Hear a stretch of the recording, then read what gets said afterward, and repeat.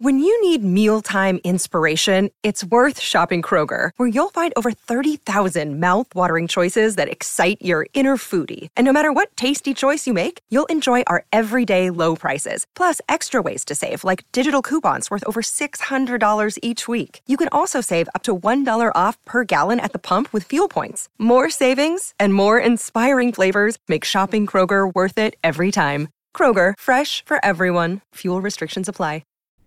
Hey, I'm Brian Hyatt, and this is Rolling Stone Music Now.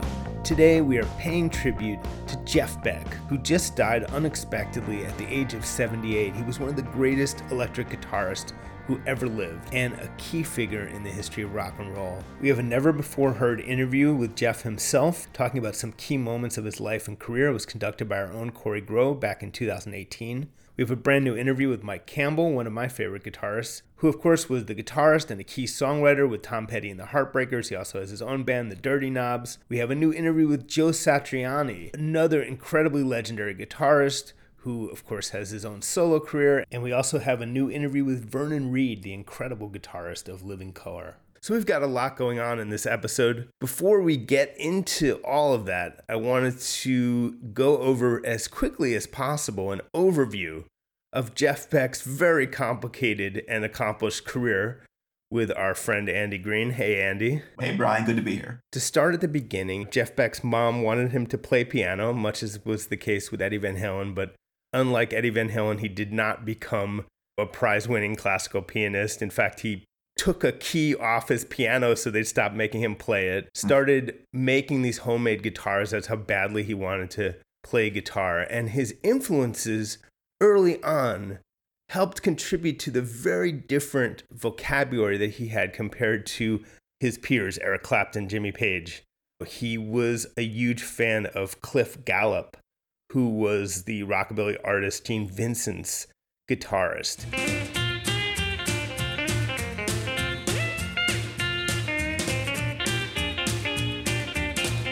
He loved Les Paul, who was, of course, the pioneering jazz guitarist who invented a lot of multi-tracking stuff. It was really aggressive for, it would be this kind of very old-timey pop music in the pre-rock sense, and then all of a sudden there's this incredibly aggressive and cool Les Paul solo. So he really was predicting a lot of this stuff. And Les Paul also, of course, creator of the Les Paul guitar. But yes, basically his vocabulary, because of this rockabilly stuff and the jazz influences, when he got into blues, he had a different approach. And he got into blues because of his friend who was Ian Stewart. And Ian Stewart was, of course, an original member of the Rolling Stones, eventually bumped out for various reasons, including not being cute enough. And so he became a touring member of the Stones, but was an important part of the Stones stories. But that's how small this world was. And even though he had all of these different influences in 1962 London on that club scene, so much of it was blues-based music that he almost had to learn and play that stuff. And he got really into it, was quite good at it. He had a close friend as a teenager. His friend was named Jimmy Page. Again, very small, bizarrely small world. And they both were preternaturally gifted guitar players. And by 1964, he was playing professionally with a band called the Tridents and also doing recording sessions. People think of Jimmy Page as the guy who did session recording, but actually Jeff Beck was as well. And basically, there was this band called the Yardbirds, incredible band. Their guitarist was a guy named Eric Clapton. And Eric Clapton was, at the time, a very obstinate blues purist, very serious about that stuff. The irony is, of course, he would then do tons of ballads and stuff many years later that had absolutely nothing to do with the blues. But at the time, he was this kind of, think of like a very angry young sort of punk purist or something like that. And that's the way to think of Eric Clapton with the blues. Right. And so then they have this big hit that's called For Your Love. I'll give you everything and more, and that's for sure. I'll bring you diamond rings and things. That's just a genuine pop song. And even though it was their breakthrough to the charts, he hated it. Eric hated it. He was sulky and angry on tour. and just a real pain in the ass by his own admission. Eric Clapton is out of the picture. The Yardbirds, who had this incredible, like the hottest guitarist in London was their guitarist, needed a new guitarist, a huge slot open. They approach Jimmy Page. Jimmy Page says, nah, but I have this friend, you may not have heard of him, but he's really good, and that's Jeff Beck. So Jeff Beck joins the Yardbirds, and he immediately, they have this song called Heart Full of Soul, and Eric Clapton, of course, was convinced that they'd be washed up without him. They were over. Heart Full of Soul becomes their biggest hit. Jeff plays this incredibly cool riff on it, replacing what was supposed to be a sitar part, and they're off to the races.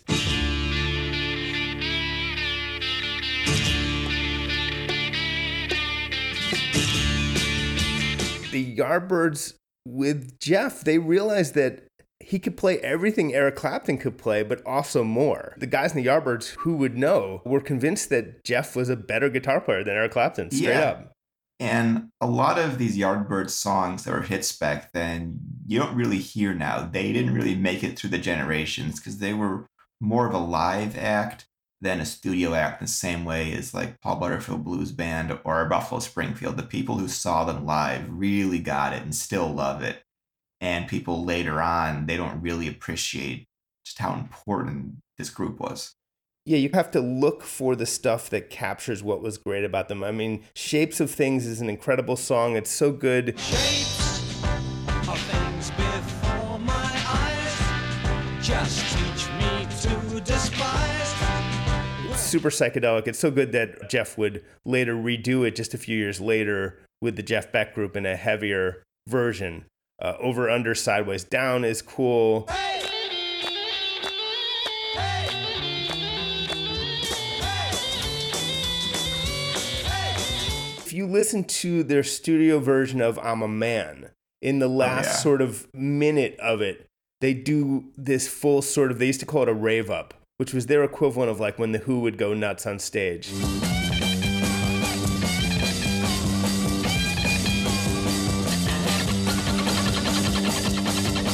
It was as much sort of garage explosion as blues. That's the thing. Jeff always called them a punk band in retrospect. And also, when he heard the White Stripes, he said, that's what we were, the Yardbirds, this garage band doing a noisy version of the blues. Yeah, so that's a better way to think of the Yardbirds as opposed to a blues purist band. It's so tempting to just view them as the band who launched Clapton and started Zeppelin and launched Jeff Beck and forget their contributions as their own group. Absolutely. But you know, it gets complicated, like all Jeff Beck stories do. Basically, they needed a bass player one night. Their bass player kind of exited, and Jimmy Page was available, despite not being a bass player. I mean, that's the thing. Like, if you can play guitar, you can play bass. No offense to bass players, but you can at least fake it. It works the same way. And so Jimmy Page comes in as the bass player. And that was actually, ironically, despite them being really close friends, was the beginning of the end of Jeff Beck in the Yardbirds. So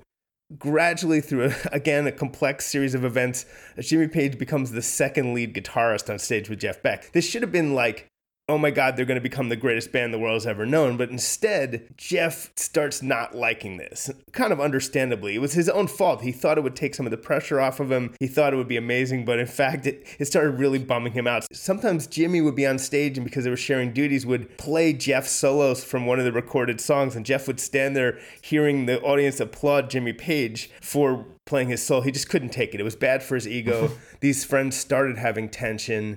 And then it gets really confusing again because Jeff, when the Yardbirds were inducted into the Rock and Roll Hall of Fame, did this whole funny thing, supposedly complaining about the Yardbirds kicking him out. But actually it's quite clear, and we'll hear Jeff say this himself later in the episode, that Jeff quit. Jeff quit the Yardbirds. He wasn't thrown out of the Yardbirds. And he says he did so in part to go back to a girlfriend instead of touring. So anyway, while he was in the Yardbirds, and again, things get confusing, everything is out of order in his history, he'd actually recorded what would become one of his greatest songs. The managers of the Yardbirds had this idea that they should all do solo stuff, kind of like Kiss a decade later. And he recorded this amazing song called Beck's Bolero with Jimmy Page on board, with Keith Moon from The Who on drums, with Nicky Hopkins, the great piano player, played with the Stones on piano. It's this incredible kind of like micro-prog, proto-prog song. It's only 3 minutes long, but it goes through 3 movements.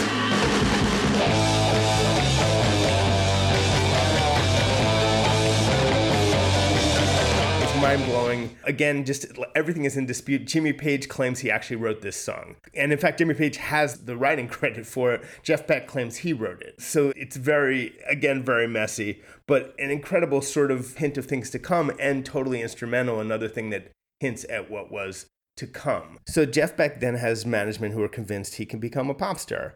And they ask him, can he sing? And he's like, no. And they're like, great, sing anyway. So he records a song called Hi Ho Silver Lining. Hi-ho, silver lining, anywhere you go now, baby, I see. And it's actually a big hit in England.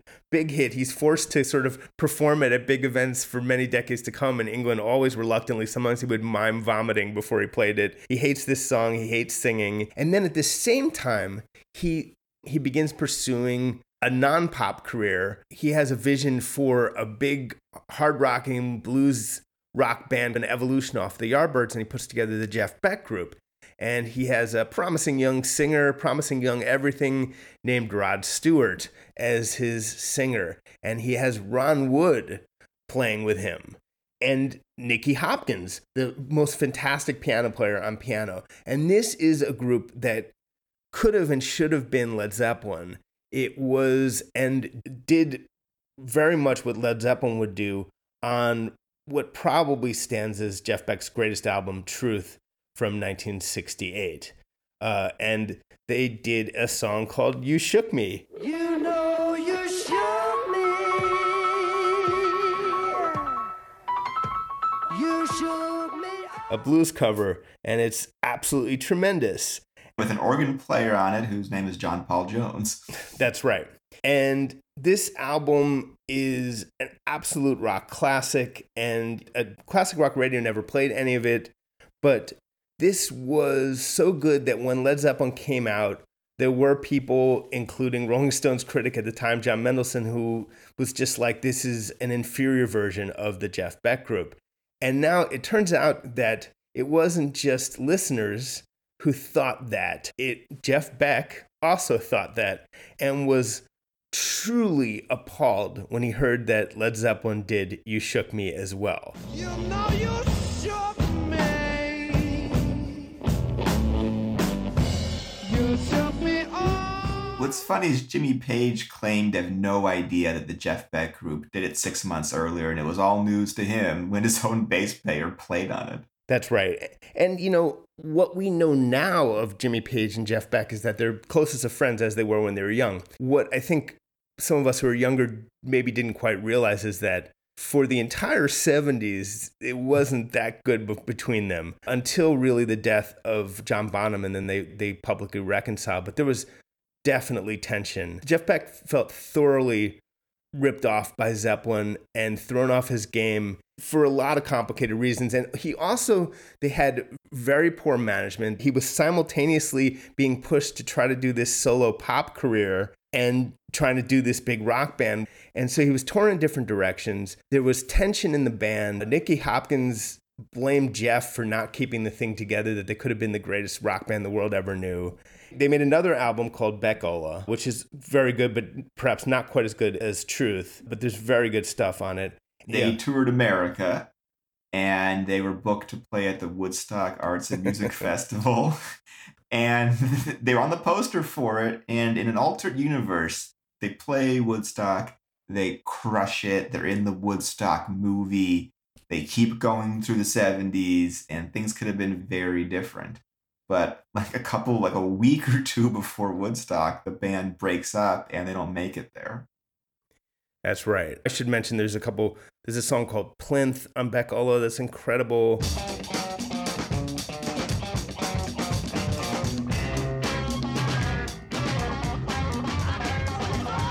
There's a song called Rice Pudding that has a very Zeppelin-like riff on it.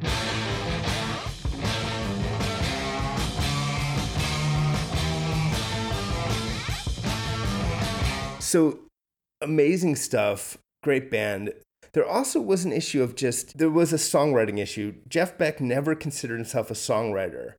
And the Jeff Beck Group didn't have the son of songwriting powerhouse that was the combination of Jimmy Page or a drummer. as good as John Bonham. And there's this image of Jeff, and Jeff was this anti-commercial maverick. He did whatever he wanted in his career, but the truth is he was pretty fucking bummed to see his teenage friend's band, Led Zeppelin, who sounds quite a lot like something he literally did first, become these absolutely untouchable rock gods. He lost his Robert Plant very quickly, and then watched that person become one of the single biggest stars of the 70s and the 80s, and watch Led Zeppelin become the biggest band of the 70s. And he did well, but was somewhat on the sidelines, like watching his former collaborators make millions and millions and be superstars. That's right. And he did try to keep Rod Stewart. He was hoping he could build a new band around him and Rod Stewart, which could have worked. But Rod had this offer from a record label where it's like, you can make solo records and you can be in the Faces. And he's like, yeah, I'm going to do that. And that was that. And that worked very well.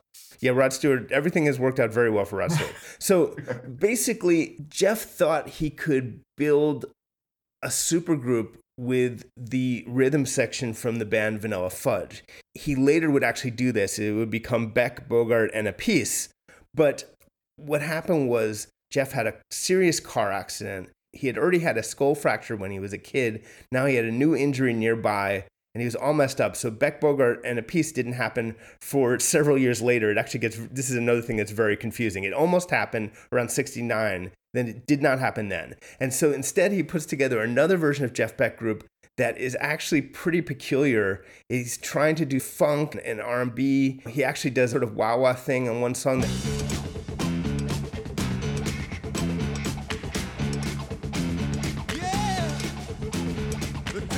That comes out a few weeks before a theme from Shaft. So he's in that vein, but it was very confusing to fans. It didn't work out.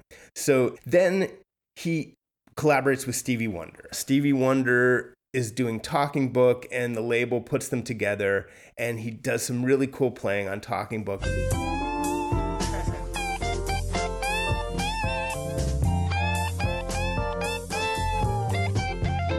And if you listen to the song Looking for Another Pure Love, which I would encourage everyone to do, that's what we just heard a sample from, you'll really hear Jeff Beck at his best. Rod Stewart said after his death that he was one of the few guitarists who really listened to what he was singing and responded to it. And you can just hear him in total sync with Stevie Wonder on this very delicate ballad, really out of what you might think of Jeff's bag at the time. And it's just spectacular. It makes you wish they had basically started a band together. And the idea was that Stevie Wonder would, in exchange, write him a song. And he's in the studio with Stevie, and this again gets muddy, but the story that Jeff tells is that Jeff was messing around on drums. He could play drums a little bit, and he played a beat, and Stevie wrote the riff to Superstition over it, and then wrote the whole song. And the idea was that was going to be a song for Jeff Beck, and Jeff actually recorded it with the then version of the Jeff Beck Group.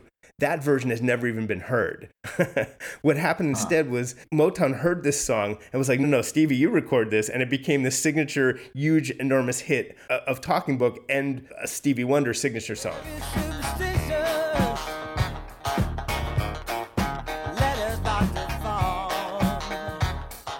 So Jeff was very pissed about that. And then from there, he does do, after all, Beck, Bogart, and Appice several years after his original idea. And by then, it's a little bit dated. It would have been huge in 69, 70, but it was bombastic and a little bit more of a Cream throwback in 73. And they do record Superstition.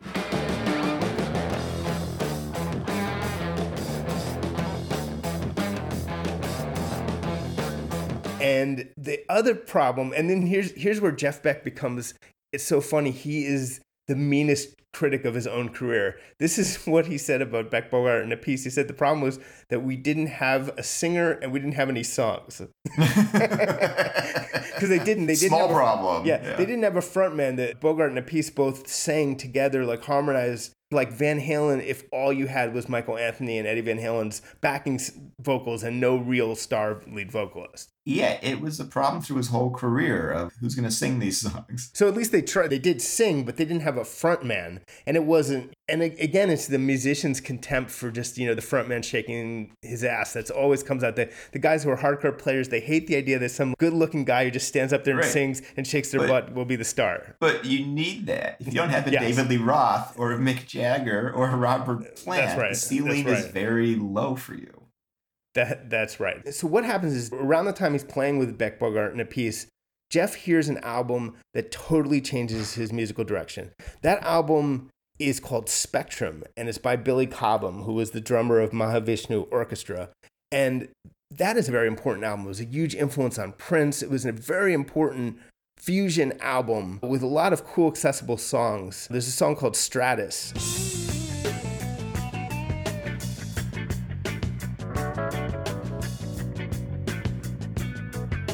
That's really awesome. It's also, by the way, an influence on Eddie Van Halen. And so he's entranced by this music. He gets really into fusion. He gets really into John McLaughlin, who's the guitarist for Mahavishnu Orchestra. And all of a sudden, he's off to the races. He has a totally different direction. He teams up for the first time with a really great producer, to say the least, George Martin of Beatles fame, and makes Blow by Blow, which a totally instrumental album with a lot of fusion influences. Now, it's important I've realized that Jeff was, by his own admission, sort of faking it with jazz. He didn't really know how to play jazz. He wasn't he was going by instinct. So he wasn't really a jazz player. He was a very gifted rock player doing his own take on jazz fusion. But it really, really worked. It, ironically, despite being an all-instrumental album, it became his biggest album to date. A key track, of course, was his version of Stevie Wonder's "'Cause We've Ended as Lovers," which was first recorded by Sarita, I think the year before.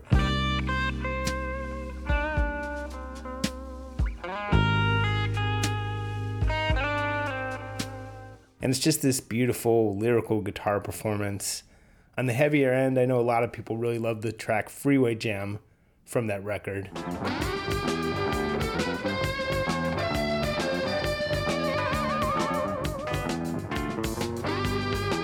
Made another album called Wired that I even kind of like a little better, a little bit more aggressive, but in the same vein. Jeff, of course, being his own hardest critic, by the 80s, he was dismissing his entire fusion phase. He said it bordered on easy listening and called it Fuzak. Is such a shame because those records are so beloved by guitar freaks. He was able to really tour off the love of those records for the rest of his life in a lot of ways. He just loves to put himself down. And he also, of course, played a lot of that material live. So I don't know how seriously we could take that. But he also said, which I think is really interesting, the reason he didn't just become a jazz player is because he just wasn't one.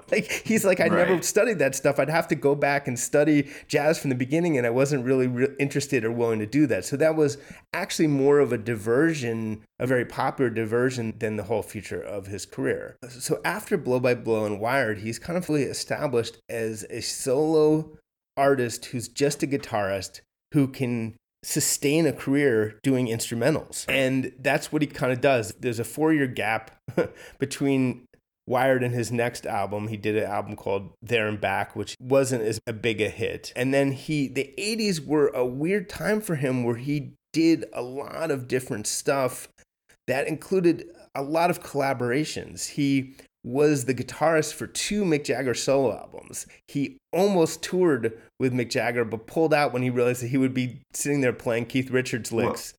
And we should mention, right, Andy, that he, I think twice, was invited to join the Stones, and in the 70s, after Mick Taylor left, actually jammed with the Stones. And it did not work out. Yeah, so he could have been a Rolling Stone, and Nick Mason said when Syd Barrett left, there was at least talk in Pink Floyd of hiring him to be their new guitarist. So there's alternate universes where he's in the Rolling Stones and Pink Floyd. I can't picture that either of those, they would have worked out for very long. He would not have been second fiddle to Roger Waters or background to Mick Jagger and Keith Richards. I just can't picture any of it lasting for over an album or two. But we should mention, again, in the 80s, not only did he play on the 2 Mick Jagger solo albums, he also played on Roger Waters' Amused to Death.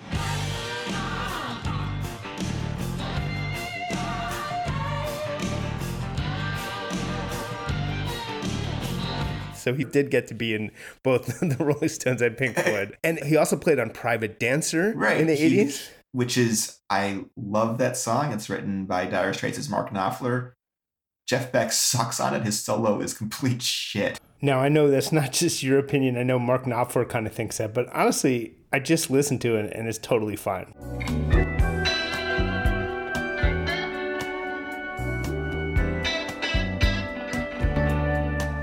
But, you know, you and Mark Knopfler are entitled to your opinions. No, I love Jeff Beck. It's not his best work, but it's sort of interesting. In the 80s, he becomes a guitarist for hire. He'll come in the studio if you're Tina Turner or whoever and just play on your record. He played on the Twins soundtrack. He did a lot of different stuff. Yeah. In 1985, under a lot of pressure, in the 80s, labels lost patience with sort of experimentation. They wanted hits. So under a lot of commercial pressure, he made an attempt at a commercial album in 1985 called Flash. He got Nile Rodgers to produce it, of course, the legendary Nile Rodgers. But Nile Rodgers was very distracted. He was supposed to be working on a Madonna album too. Jeff said that Madonna would literally like poke her head in the studio and be like, "How's it going with Nile? Can I get him back?" You know. So that eventually didn't work, and so he got Arthur Baker instead, the producer of Planet Rock, who of course did Sun City and the remixes to Born USA. Incredibly important producer of the 80s. And what worked on that album is he reunited with Rod Stewart for one song. And we should jump back. He reunited with Rod Stewart for one song, People Get Ready. It hit number 48. But the previous year, he played guitar in Rod Stewart's Infatuation.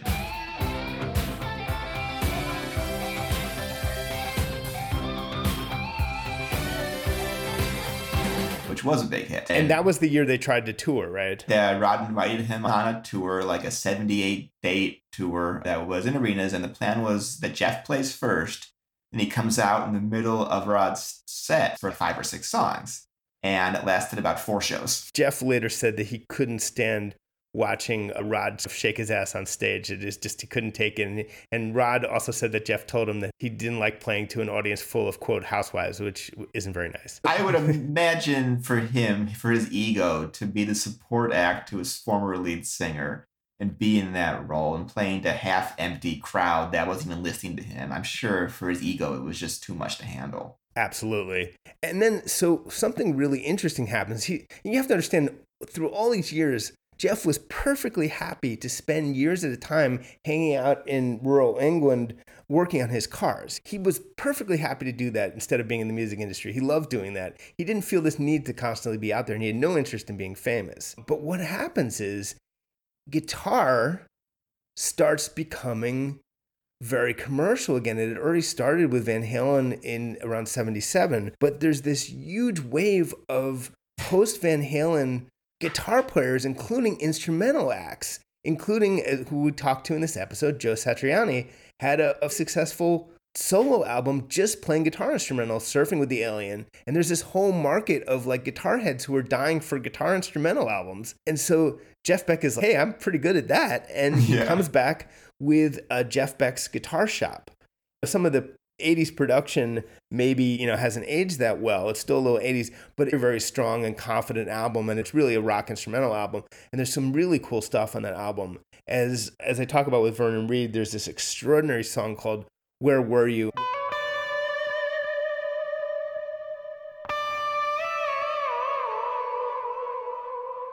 What he did was he would play a harmonic, which is like that pinging high noise that you get off the guitar, and then make it into different notes by moving the whammy bar, which is an incredibly crazy and bold technique, a completely backwards and crazy way of playing guitar, but he achieved a very unique and emotional effect from it. And a lot of that song is played that way, and that's like a touchstone for people. Satriani talks about that. So anyway, here he's made, like, at least for guitar heads, another kind of classic album. He tours a lot, but generally has no singer on his tours, which is pretty unusual. So he's playing theaters and large clubs. He couldn't really scale it all that much without a singer or real hit songs or anything. To a certain extent, by this point, seems to have resigned himself to that. He said in the 80s, I look at Eric Clapton and I don't envy any of that. And this was when Eric Clapton was conquering the world. He had a real aversion to basically doing anything he didn't want to do. I mean, he had an opportunity to tour with Mick Jagger. He had an opportunity to tour alongside Rod Stewart. He pulled out of both. So he just did his thing. He did a rockabilly tribute album. He then started to get into like jungle and techno genuinely. And he made an album called Who Else that gets into that vein. And then another one called You Had It Coming. Somewhere in there, he is on a Beatles tribute album made for George Martin. And a lot of the stuff on that album is forgettable, but he records a version of A Day in the Life that became a live staple, and it's just astonishing. Takes the entire melody and does it on guitar.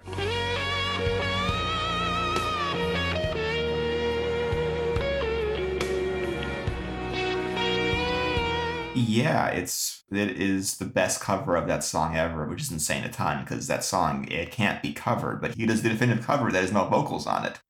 He plays vocal melody himself, and I've seen him play at giant arenas. It just kills the crowd. And I want to say, I've been to many Hall of Fames in the past 20 years or so. I've been to most of them. But when he got in solo and played Beck's Bolero, and then Page came out and they did some immigrant song together and then went back into Beck's Bolero, it was one of the coolest things I've ever seen in my life at an induction or really any concert. Just the two of them playing together was so magnetic and awesome. Yeah, and like I said, it really was, again, after the death of John Bonham. Those two reconciled. They're pals. He's pals with Eric Clapton, too. They toured together not that long ago. He had a very successful 2000s. He did a big Hollywood Bowl show that was all just a celebration of Jeff Beck. The thing is, unlike Eric Clapton and Jimmy Page, his playing kept evolving, kept doing new techniques and new sounds, whereas Clapton, I don't think, has ever done anything new with his playing since the 70s. No, and so they toured together in 2009 or 10. I saw their show at the Garden, and the encores was them just playing together, and they were playing back and forth. And from my perspective, Beck just smoked him.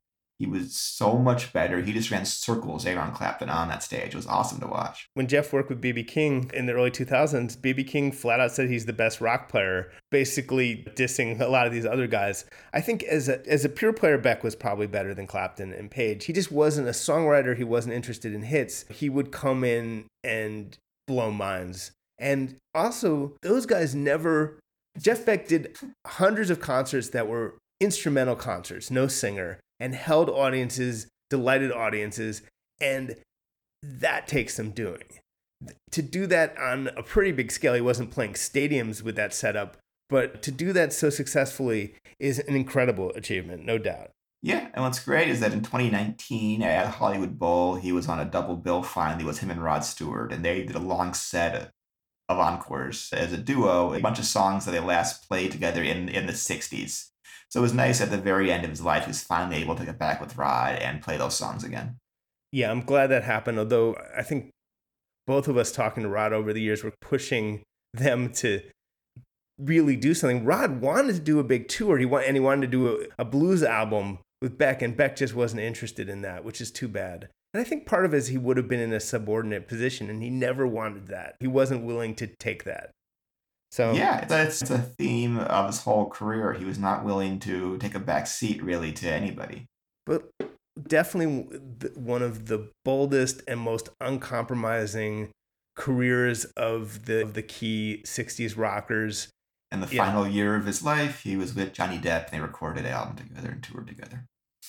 That also happened. Yes. And I will say that Beck does some great playing on that. But in the scheme of, I know fans of that actor will be upset to hear this, but in the scheme of this vast career, that's a very minor point. It's hardly a career-defining moment. The guy did so much more than that. But great playing even on that. And Andy, thanks so much. There's so much more, but we'll be hearing it from Jeff himself and from Vernon Reid and from Mike Campbell and from Joe Satriani. Thanks for joining me. Sure, of course.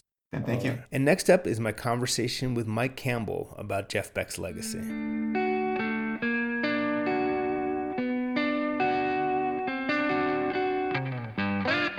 For me, your most blatant Jeff Beck moment in your own catalog is probably on Mojo. Certainly as far as a Jeff Beck group influence.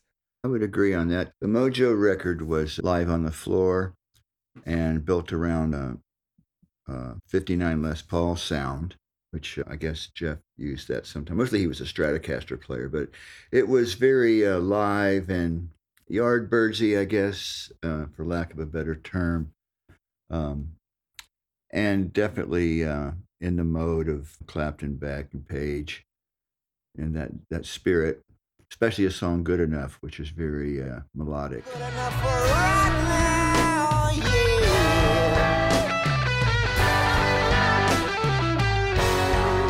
Tell me about encountering Jeff Beck's playing as a young person and how it impacted you and how it ultimately influenced you as a player. When I was a young player, learning the guitar was a great time for guitar players. You had Beck and Page and Clapton and Hendrix and all those great players. It was the triumvirate. Clapton, Beck, and Page were the three British guys that were on the scene, all coming out of the Yardbirds, which I love that band, so I was tuned into them. And Jeff just stood out. I was just in awe of his playing. He came, from what I could tell, like I said, I didn't know him, but his playing suggested some Scotty Moore rockabilly. He'd do that really well, but he could also veer off into psychedelia at times and blues, but not just standard blues. He always had a personality in his blues that was almost comical sometimes and quirky, but very original and inspiring. So to hear him play, out of those three, the Clapton and Page and Beck, they all influenced me and stood out the most in terms of just really, I don't know, spontaneous, quirky but melodic stuff. It was always surprising. Like, ooh, where was he going? How did he come up with that? Off the charts a little bit, but always really cool. And that impressed me a lot. Plus, he looked great. He had the rock star haircut. He was always good looking. And one of the things that obviously his evolution after the Yardbirds and after Jeff Beck group was very different than Page and Clapton. Obviously, the fusion stuff and beyond that he did was a whole other level of evolution. What did you make of that? That's not the kind of stuff you play, but Right. I'm not a fusion enthusiast, but I could appreciate that he was really good at that. But I was more drawn to his melodic playing. And he did evolve. That Truth album was really good. I was listening to that this morning, and the guitar on that is so inspired. And bringing Rod Stewart in to sing was a wise move. Jeff always seemed to be, he didn't want to be out in the front that much. He didn't want to sing. He had that one single, but he didn't want to bother with that. He wanted to focus on the guitar. And it seems to me like he never chased the stardom, the celebrity. He seemed to shy away from it and just be a musician. And I think that was a respectable way to approach your career. And as you see his albums progress from Truth onto the George Martin stuff like Blow by Blow. And then I really love this recent stuff he's been doing, his operatic kind of stuff, like with Pavarotti and those beautiful melodies of some of the classical music.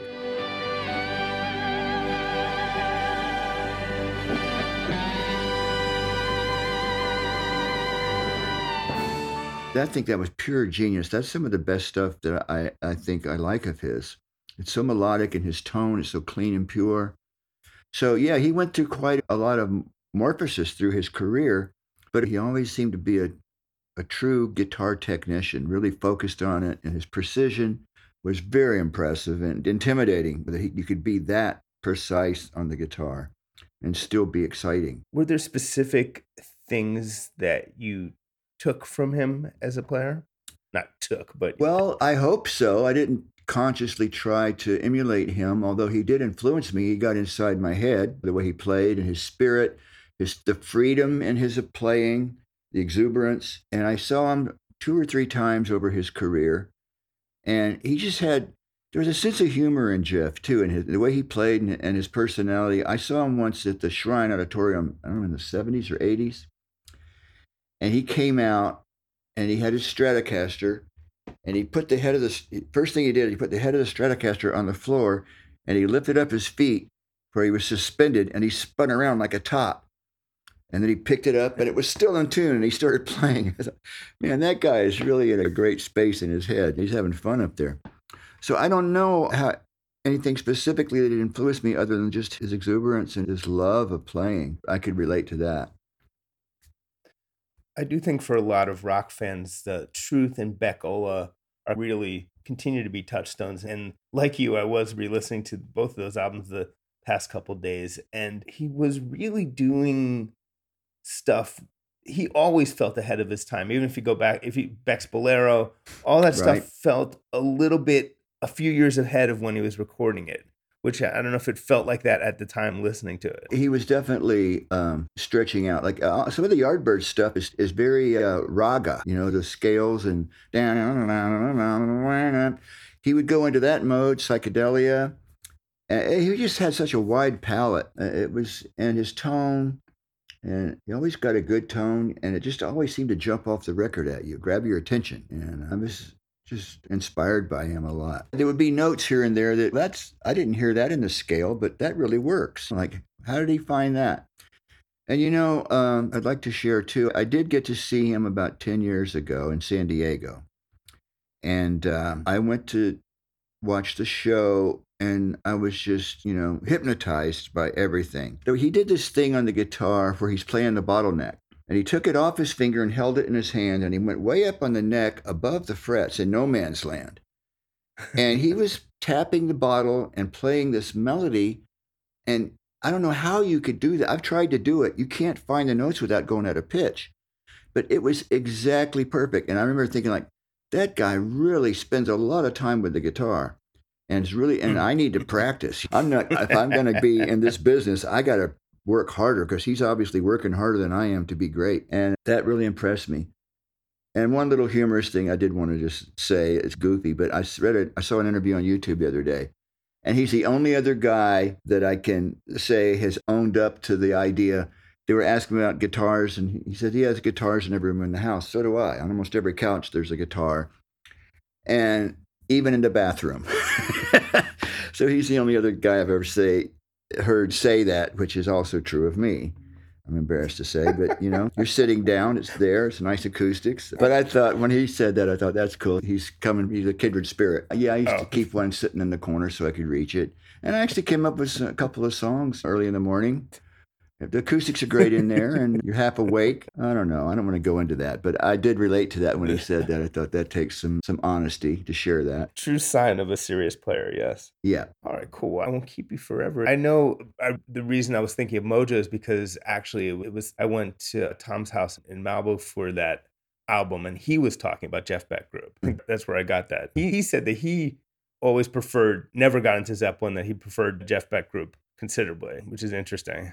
Yeah, I never heard him say that. We never discussed Jeff Beck at those sessions, but if that was on his mind, I guess it was. He heard it in what you were playing more than you did. Or maybe that's just where his head was at. You draw where your influences are, whatever inspires you. But he never said anything directly to me about that. But if I was ever compared to Jeff Beck, I would take that as a huge compliment on any level. I can confirm that he did, in fact. Thank you for sharing that. Yeah, absolutely, 100%. My brother, I love him too. But I don't hear any Rod Stewart in his voice. And I imagine you're probably still processing the Fleetwood Mac situation with the absence of Christine. Yeah, it's been a rough month. I mean, just the other day, Lisa Marie Presley died. But I went to a memorial for Christine last week, and everybody was there, all the crew and the band. And she was, I wasn't her best friend, but we were friends, and we had an affinity between us and a love. And she was so sweet, and it was very touching to celebrate her life with those people again. And the thing with Jeff, too, I didn't know Jeff, but it's hit me really hard emotionally, losing him and someone in that age group. It feels very kind of close, and really going to miss hearing him play what he was going to do. But I can go back and listen to what he's done. But I'm surprised at how much it's made me sad to lose Jeff Beck, because he really was a special person, special player, and a real guitar player, a serious guitar player. He took it real serious and applied his technique and his work to it, doing the best he could. And that's inspiring. Yeah, man. Too much loss. It's hard to... I know. I don't want to think about what's up for the next 5 years, but we'll take it as it comes. Yeah. I know. All I will say is to anybody that loves music, go see them. Go see them while you can, because they're not always going to be here. Muddy Waters, John Lee Hooker, now Jeff Beck, all of these great players, Jimi Hendrix. Go see them while you can, because that's a gift to be able to see these great artists live, because someday it'll be in the past. So that's You're what so I keep right, man. thinking. I don't want to get morbid. It's, Yeah, no, and I think about, I'm so glad I got to see B.B. King and people like that. yeah, I mean, exactly. I'm so glad I got to see Jeff that night. But yeah. I remember when I was younger, I mean, I liked Jerry Garcia a lot, and he was always playing in L.A., and I thought, well, I'll go see him someday. And then it's like he was gone. I thought, oh, I wish I would have gone and seen him, you know. I missed it. So if there's a lesson there, it's like people like Jeff, the true great artists, they're still out there. Go see them. Soak it up while you can. Well said, man. So now we're going to hear from Vernon Reid again of Living Colour, among other projects, with his thoughts on Jeff Beck. Of the iconic guitarists of the Yardbirds, Jeff Beck embraced jazz and he embraced experimentation. I don't want to say necessarily more than Jimmy Page, but certainly Clapton had a lane and he kept to his lane. And Jeff Beck, there was no lane to contain Jeff Beck. His artistry, there was no lane for him. He was all the things. And even, I think a lot of fans were scratching their heads at his choices. I mean, the effect that John McLaughlin and the Mahavishnu Orchestra had on Jeff Beck was seismic. He went on to play with the keyboard player of that band, Jan Hammer, and on several albums. And in fact, Jan Hammer's playing, because Jan Hammer played the Mini Moog, and he developed a kind of guitar-like phrasing. And Jan Hammer's phrasing on the Mini Moog, his phrasing on the analog monophonic Mini Moog, affected Jeff Beck's phrasing.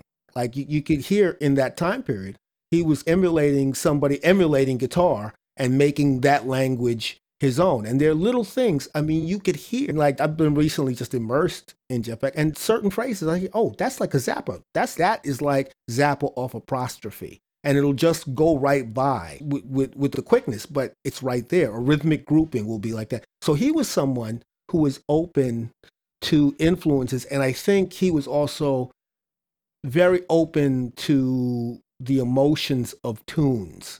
So put it to you like this. Lester Young so moved Charles Mingus that he composed the song Goodbye Pork Pie Hat.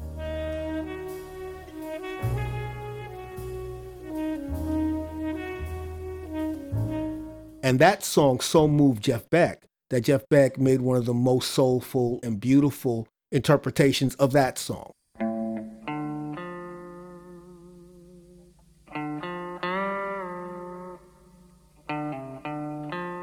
Indian music, because I talk about the influence of John McLaughlin, I'm also including not just the Mahavishnu Orchestra, but also Shakti. And this also dovetails into George Harrison and his taking lessons from Ravi Shankar, you know what I mean? So Jeff Beck absorbed this kind of approach, this kind of Carnatic Indian approach to bending strings. The thing about Jeff Beck is that all kind of techniques were his to exploit. Slides, bends, shaking the guitar, hammer-ons, pull-offs. This is the thing that's so remarkable about Jeff Beck. Because the other thing, too, about Jeff is that you'll listen to him, and, of course, you may be waiting for the guitar solo, but he would play just an offhand thing off to the side.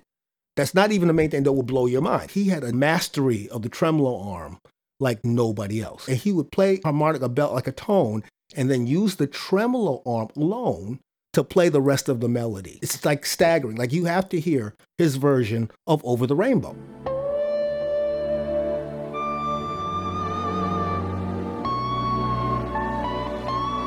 It's bonkers. So Jeff Beck was not just rough and rumble. He had a delicacy and a lyricism to his approach.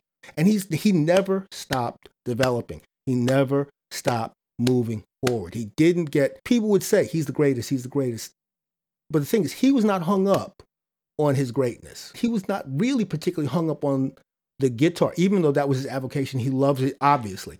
But he would go work on his cars in his garage. And he was also a master restorer of antique cars. He could take an engine apart and put it back together by himself. You know what I mean? So he's that kind of mind. And just hearing him on in so many different contexts. Like, for example, He plays on a Malcolm McLaren record with Bootsy Collins when Malcolm McLaren was doing this the waltz darling phase of Malcolm McLaren, right? He was doing this kind of Blue Danube, like sampling Blue Danube and making it funky. And Jeff Beck is all over that.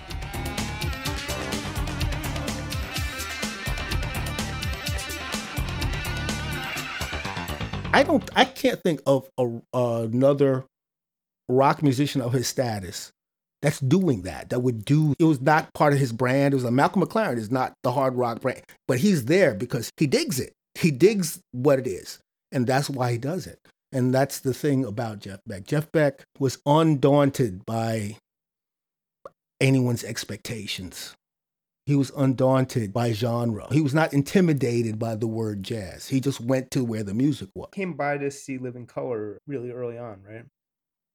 Yeah, when Mick Jagger came to see us at CBGB's, he brought Jeff Beck with him. Yeah, that was pretty wild. It's pretty wild. In fact, one of my condolences I sent out was to our bass player, Doug Wimbish, because Doug Wimbish played with Jeff Beck in the 80s and spent a lot of time with him. So it's a very personal thing. Actually had an opportunity to sit in with Santana he was playing they were touring together in the late 80s, early 90s. They were touring together and they were doing a show at the Felt Forum. And I got to stand, I don't know, maybe 20 feet away from Jeff Beck. You try to watch somebody's hands to pick up some tips or whatever. And I'm literally 20 feet away. I'm watching Jeff Beck, and I could not correlate his hand positions. I couldn't correlate what his hands with the sounds that were coming out of the guitar. It was like it was like sleight of hand. It was like card tricks where the person doing the card tricks has a short sleeve shirt, and your mind is utterly blown. He's just mind blowing in that way. When he really plays with these textures and just bringing all of this pathos out of the instrument, that's extraordinary to me. Okay, anybody can play fast and do all that, but he did this other thing which is so delicate and not even pristine. It's not like perfection. He didn't care about perfection. He cared about inhabiting the space, the moment, the emotion.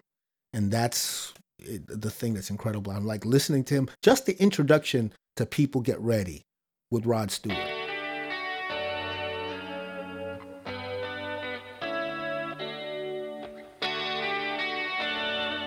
Just forget about what he plays in the solo. Just a little bit of intro chords. It's incredible. Because he's Jeff Beck, just playing those few chords. If you heard anybody, you would be like, wow.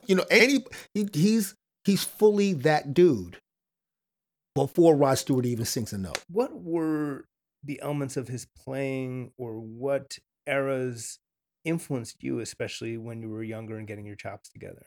The fusion, when he was playing, certainly when he was playing with Jan Hammer in the Wired era and There and Back, Lead Boots.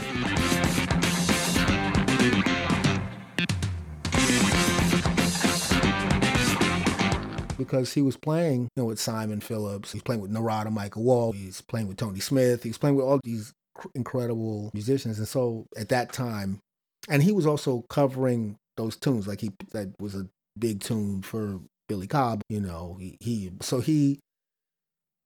brought the rock. It's like the jazz rock fusion thing. He was really from the rock side approaching the jazz part of it. So he was a huge influence in that way. He really was, not unlike Tommy Bolin, who unfortunately left us far too soon. Tommy Bolin plays on Spectrum. And he's another rock player who was not intimidated by jazz as a thing. He just play what he heard and play to the music as he felt it. And Jeff Beck just done that successfully for decades. But that period I was too young for the Yardbirds. My thing was really from the Constipated Duck on Blow by Blow.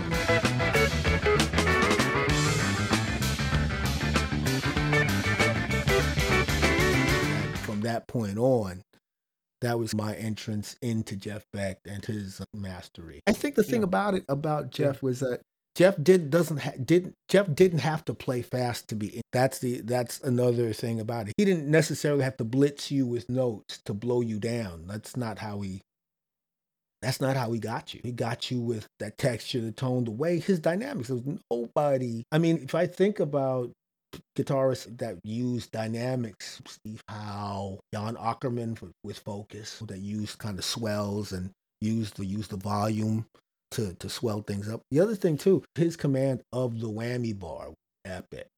Was epic. His legacy, his approach, it definitely has had a tremendous impact on players. I hear him very strongly in Joe Satriani, very much so. I hear him in Tom Morello, and not in the sense of Tom Morello playing solos, but Tom Morello, the way he utilizes the guitar and is able to get those kind of rhythm sounds and get tremolo from the pickup selector and all that. A lot of that is him trying to imitate a turntable, but certainly part of what Tom Morello does is a legacy from Jeff Beck, his approach to how to make the guitar do things that it ain't supposed to do. If anything, the influence on me is to do my own thing. Like I could look at something like on Stain, my approach to the solo for Ignorance is Bliss, right?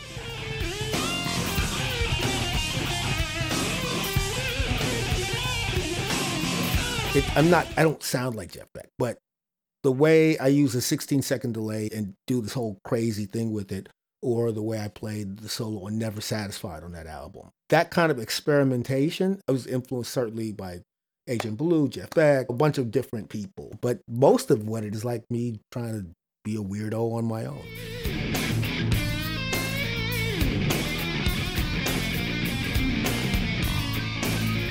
And for our final tribute, before you hear from Jeff Beck himself, here is... What's up, everyone? It's Reality Steve, your number one source for all things Bachelor Nation and reality TV. Every day, I'm giving you the behind-the-scenes juice and your info on all your Bachelor Nation stories, and also interviewing some of your favorite reality stars. My name has been synonymous with spoilers, but I'm so much more than that. Give me a listen. The Reality Steve Podcast, part of the Believe Network. Just search BLEAV on YouTube or wherever you listen.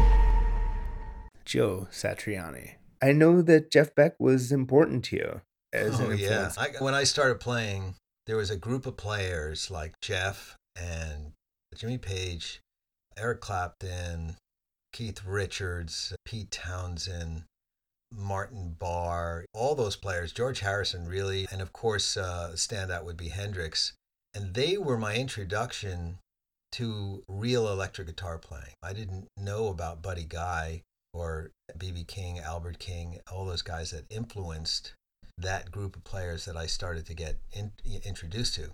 It was really fascinating for me to build a style as a young guitar player on these, I guess, second generation electric blues players. And then after a while discovering, oh, this is who their foundations were. And then go back and then look at Buddy Guy and say, okay, now who is he influenced by? And then go back again. But Jeff had this thing, you know, I always thought he had this, whether he meant it or not, he had this irreverent attitude every time he paid homage to these blues players. And it just came out as Jeff Beck being very much Jeff Beck. No matter who he played with, he just took over and redesigned the thing. Whereas Eric Clapton was super respectful. Eric would show you, these are my roots. I've studied. I've created this cultured style based around these people, and I'm showing you. And Page was a little crazier. Hendrix took it to another level. But Jeff just somehow twisted it, almost like he was saying, yeah, I've listened to all these guys and they're great, but watch what I'm doing with it. So when I was a young player and I started playing along with the first couple of records that he did, I just thought, wow, listen to that vibrato.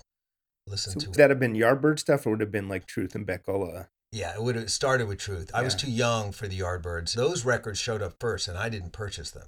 My older siblings suddenly brought Truth into the house and everything else. And then I started playing in a high school band with these guys who were about a year or 2 years older than me. I was 14 at the time.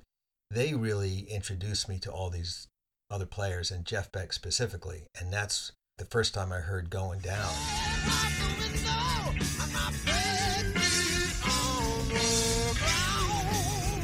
And I just thought that was the definitive version. I figured, what could get better than that? And especially the way Jeff would dart in and out. What a strange way to play a blues song. What a great way not to copy every other blues player who'd done it. I just thought that was really brilliant, and it was so different. But over the decades, thing is, Beck just got better and better. I don't want to say he refined what he did. I think he just added so much stuff to what he could do on the guitar. Technically speaking, what he did with the Stratocaster was really interesting. Hendrix definitely sort of reinvented what you could possibly do with the Stratocaster, and Beck was right there with him. We lost Jimmy too soon, but Beck was there, and that they both shared that love of that instrument and trying to twist the hell out of it and create some new sounds out of it. The fact that Beck just really focused in on picking with his fingers, using the guitar in the arrangements in a sort of quasi-melodic meets riff meets rhythm way, accompanying the singer. It was a very interesting thing. Since Jimmy sang himself, it was a slightly different approach, but you could see where they were coming from the same place in what they were trying to do with the Strat and how they were creating rock music with it. But they grew up in totally different circumstances. Jeff had this total British attitude towards it, and it just got better and bigger. He didn't distill it down to one thing. He just kept adding to it. And when I think about Guitar Shop, I think that's a perfect example of a record that blew people away.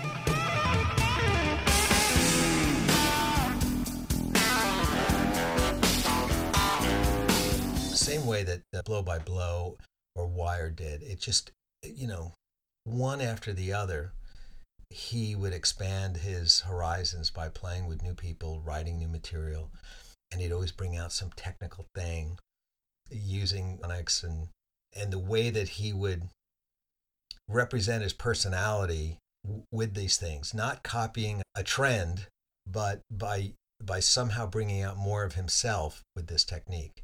That's a subtlety. I mean, it's a crazy thing. And everyone, when the wah-wah was big, everyone could go out and get a wah-wah, right? But only certain people made it their own, like the talk box. Only a couple of people, like Peter Frampton, just sort of made it his own. But I think that Jeff had a way of getting a hold of these things and making them his own in such a big way. He was always bigger than the technique.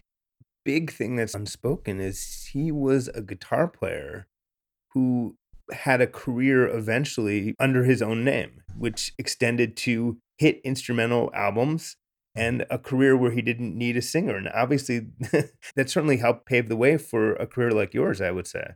Absolutely. I started out, I think, really thinking about guitar instrumentals with Third Stone from the Sun.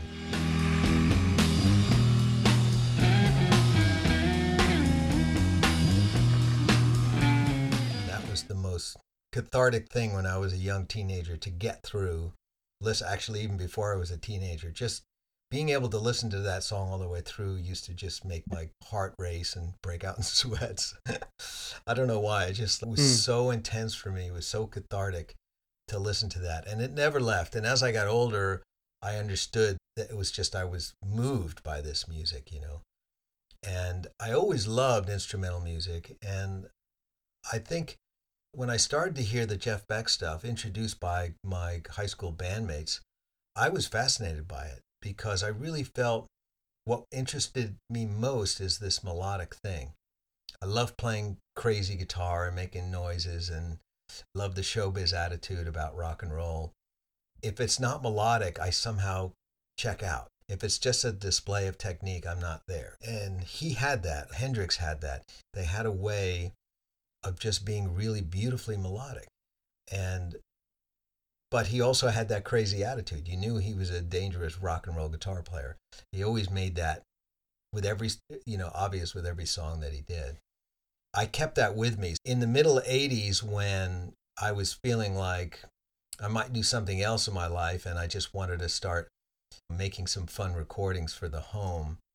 I was leaning on that idea that these guys, especially Jeff, had made a great career out of doing what he wanted to do and not trying to join any trend.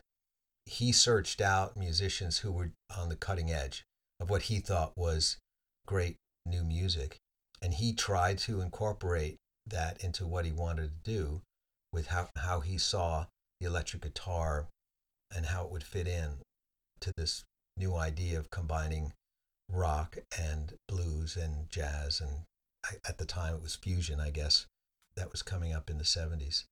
He never lost himself in it. No matter who he played with, he retained that Jeff Beck attitude. And I love that. And I remember thinking about that.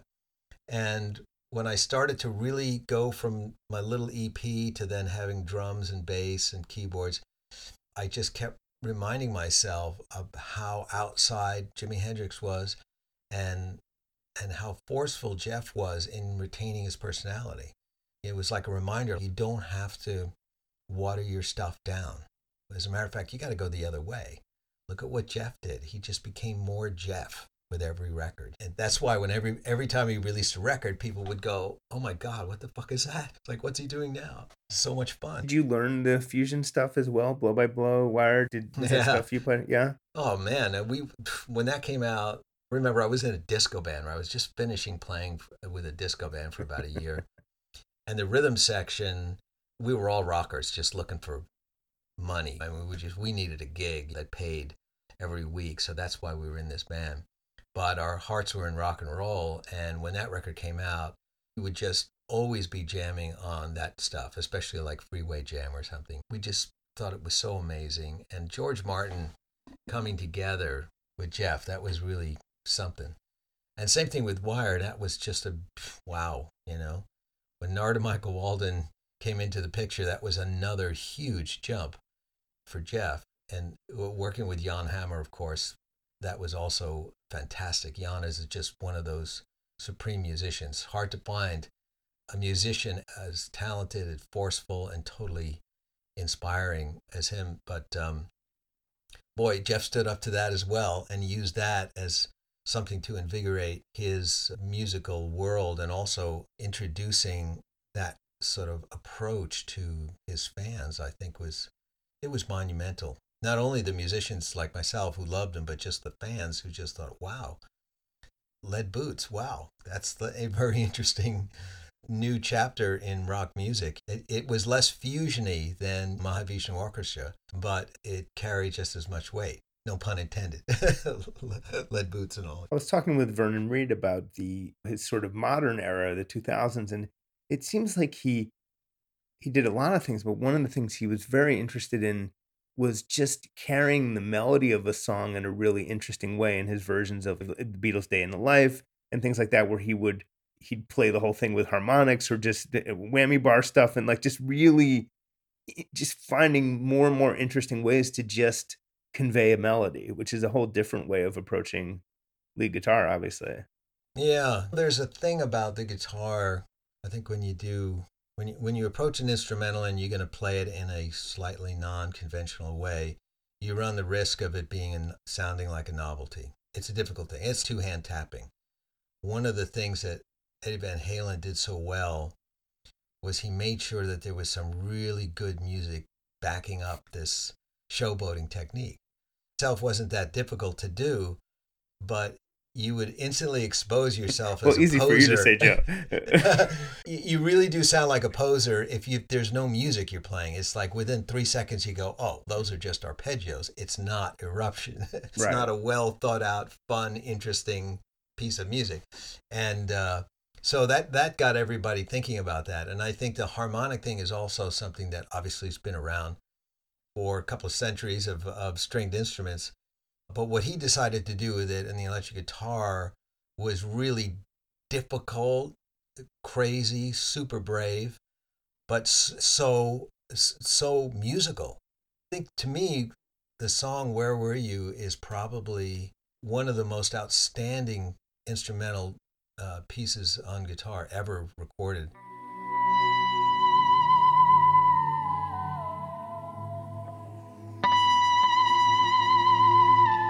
seen him play it live, and it's really breathtaking. He never did it the same twice, but he hit that beautiful mark every time. It was just such a tour de force of putting together an almost impossible technique and pulling it off. I'm sure you've seen that the clip of him doing it at Ronnie Scott's, and it's really great. It's so personal up close. You really get the feeling like, okay, here's a guitar player who's taking the biggest risk ever, because this can't be done in tune, really.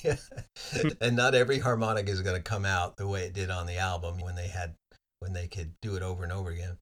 But there he is, putting all of his heart and soul into it, with a little bit of a smile here and there. And you can see how difficult it is, and how it's just, his hands are just like, they're just like treasures. I mean, it's amazing. It's like the guitar loves his hands, and they're saying, okay, we'll play along with this. We'll see if we can get you to do this idea.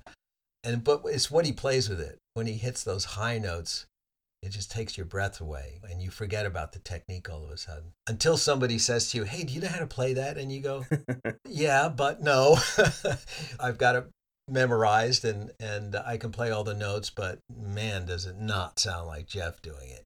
He just had a way of putting all of himself into it that transformed the technique and made it that beautiful piece of music that it is. My experience knowing a lot of young people who were trying to play guitar was that Page and Clapton had plenty of licks and songs that seemed sort of approachable that you could start to learn, whereas Beck a lot of times just seemed, forget that until 10 years from now. He didn't have a lot of beginner friendly stuff, at least in as far as in my experience, at least. Yeah, and it's true, because you didn't really hear like bar chords. You didn't hear a complete scale, which is really common today. When people go to play something impressive, they very often will play the entire scale everywhere. And he never did that. And he on a technical way, I can say you rarely heard him play these big open chords for 8 measures while somebody did something else. He always played little fragments. He always darted in and out and played little embellishments to what else was going on. I think what made his shows so interesting live was how much he didn't play. And I remember about 10 years ago, Chickenfoot was recording an album, and Jeff was playing across town in Oakland. We all went down there so excited to see Jeff and the guys play, and Vinny and Tal were in the band at the time. And I was mesmerized. And it was one of those moments where you've been busy in the studio playing, and we did a lot of live recording with Chickenfoot. As a guitar player, you're always thinking, how much should I play? When do I go from rhythm to solo to embellishment while Sammy's singing? So it was fresh on my mind. And then suddenly I'm in this theater and I'm watching Jeff play, and I'm marveling at how much he's not playing. He is allowing so much room, not just sonically for the other 3 band members to play, but also rhythmically. And so he's really just listening very carefully to what other folks are doing and making sure he's not stepping on it. So he's never, strum, strum, strum, chunk, chunk, chunk, chunk, chunk. There's none of that. He's actually just enjoying being one of 4.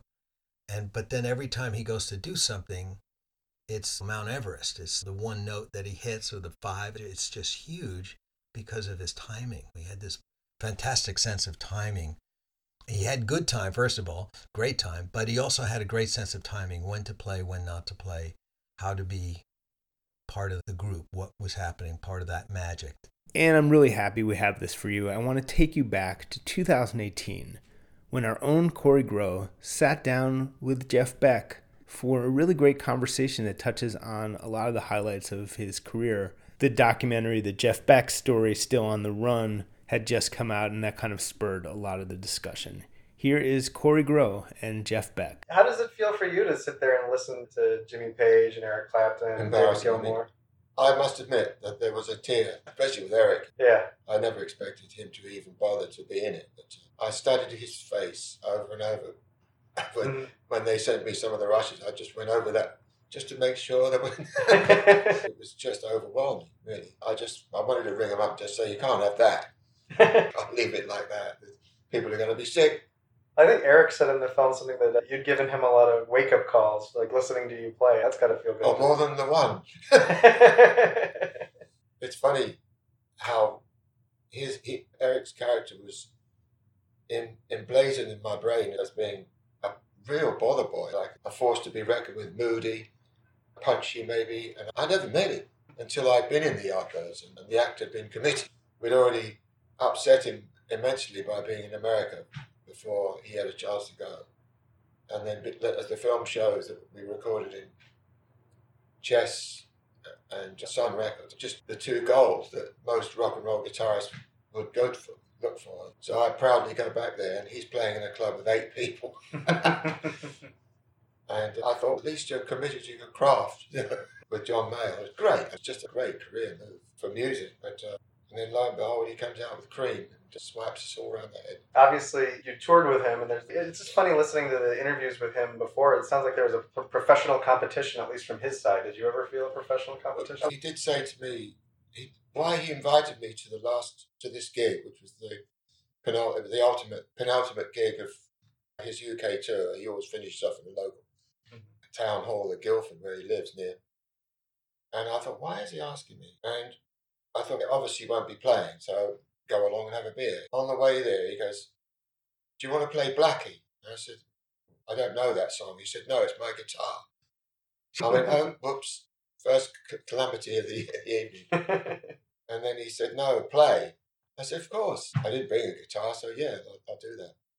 And then about a minute later, he turned around, still in the car, and he goes, it's not going to be one of these blowing off things, is it? I said, listen, either I play or I don't. And there was definitely some, uncomfortable rivalry about it. Tension. And I found out later from Patty, his wife, that there was definitely, especially with the Stevie Wonder stuff, he was too amused about me doing something successful with Stevie. I think that maybe have got under his skin a bit. If I was Eric, I'd be pretty pissed off that there was any association. Did you ever feel that way towards him? It seemed like you just went about your own life. No, I just thought, he's got the blues covered. Yeah. And he's also got very good pop song. And I don't have either, really. I'm not committed to putting myself up for a blues guitarist, even though I love playing the blues. That wouldn't do it for me. I have to have another avenue. I've been trying to forge that avenue. And bumping into things, sure, but I'm still here. And as long as people have got the willingness to follow through thick and thin, then I'm prepared to get on a plane. Yeah. Risk my life. I know you love the blues, but at the same time, when I read interviews with you, most of the names you mention are like early rock and rollers and Django Reinhardt and people like that. It seems like a different... Because they were that was the first nuclear explosion musically. It must have grabbed Jimmy the same way, I think. Mm-hmm. I believe that James Burton was more important than Earl Hooker, for example, in the first instance. Maybe I'm wrong, maybe. But it was only during the meetings with Jim at his house in our teenage years that we really got into who was playing what. We were like news reporters going to one another's house. I've just heard that Buddy Holly didn't play, but that'll be the day. Like, what? He didn't. It was somebody else. This shocking stuff that we were digging up. Grady Martin was playing the guitar and not Paul Burleson. This was cheating. This was shocking stuff for somebody who was so incredibly committed to those players and so believing of them. And when I get on a bus with my guitar shaped like the case shaped like a guitar, the inevitable bus conductor phrase was, "Go on, Elvis, give us a tune." I mean, Elvis doesn't play what I play. You have to give him a short lesson. And then you realise the hopelessness. That's what the images that people have. He was synonymous with the guitar, even though your man, Scotty, was not unheard of until reasonably recently. You ask this person when Elvis Presley had Hound Dog out, who was playing the guitar, and said Elvis. They would have said Elvis, no doubt. And that's why I was so intrigued with the whole thing. I thought, why are these people making this incredible, crucial contribution to these records not mentioned? Did that make you want to be more of a guitar player and less of a singer? Like, I know you didn't do much singing. Oh, no, I never had any desire to sing. Yeah. No, I think that was probably through early childhood and being bludgeoned by girls, my sister's friends. Yeah. They knock it right out of you. Forget about it. When you're 12 and they're 16, you don't stand a dog's chance. You just mentioned listening to all this stuff with Jimmy. What was Jimmy like when you first met him? I know you were both teenagers. If you can look at that film, freeze frame the picture with him, tiny little face and short hair, that's him. But funnily enough, later, maybe a few years later, one knock at the door and there's a different person standing there with 6 foot long hair. That's how the fashion changed. He was excited, I think, and likewise, that we were two people on a quest to try to find out how things were done. And just generally enjoying the thing with 100% attention to detail. In the film, they talk about how your mother pushed you towards piano. I know you didn't want to do that. What did she make of your rock career when you went into... I probably blotted out how it really was, because I just don't care to recall any upheavals in the family, which there were plenty of. But they somehow didn't prevent me from doing it. They complained but didn't prevent me. And I suppose they thought if he's got a guitar, he's not going out stealing or anything like that. That could have easily been, because the only friends I had were pretty low life. They were one step away from jail, most of them. Wow. A small group, say 2 or 3 out of them, maybe 5, would be on the path to no good. And the guitar saved me from that. I was reading an old interview with you from the 70s where you talked about when you joined the Yardbirds. You talk about how they told you couldn't use echo in the blues. Vaguely remember Keith being a purist, and I thought, you can be a purist and you can be poor. I'm going to do what I think I was on the path of doing before they asked me to join, which was completely avant-garde, experimental, a bit like Eric Dolphy, Roland Kirk. I don't want to put myself on that musical level, but the actual mechanics of what I was doing, playing to tape, repeat, and then feeding back and making all the weirdest noises I could make within one song. And that's when Eric came down and saw me, and he realised that's where the job was going. That's funny. In the film, you talked about the idea of coming up with that sitar line that you emulated the Heart Full of Soul. Yeah. Was that something you'd been doing before? Was that like, because I know you used to listen to... Yeah, but there was something locked in my head that Ravi Shankar put there. He was playing scales on one thin wire. The rest are drone strings. Right. He was just doing the speediest scales with a piece of wire pick like this, whatever. It's like a kind of triangular thing that you put on your finger pick. Yeah. And the span of these tied-on frets was so cumbersome.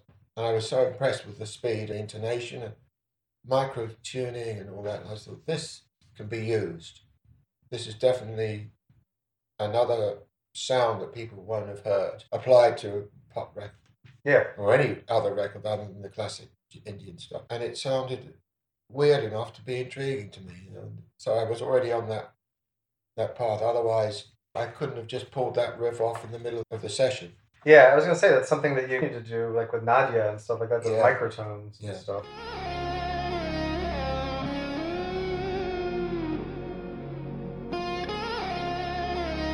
Exactly. It's the same thing that happened in that certain songs throughout my life have been stop the car, only about 4 or 5, but it's a pull over, stop the car, not to miss it. There's been several songs like Nadia where you emulate the voice on your guitar. Because We Ended as Lovers would be another one.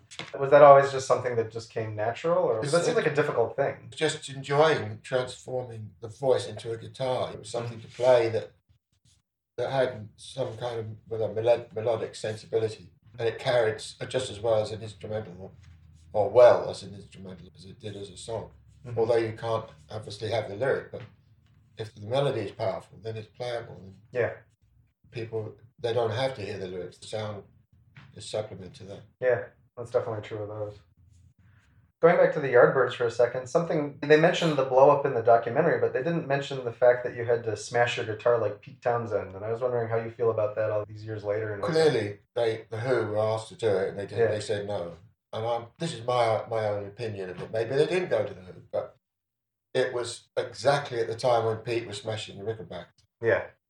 And I wasn't in a position to argue when they paid us such a lot of money. It was a proper professional film with a top Italian producer, director, and he just said, "You'll smash your guitar." And I said, no, I won't. It was a Sunburst Les Paul, and I thought this.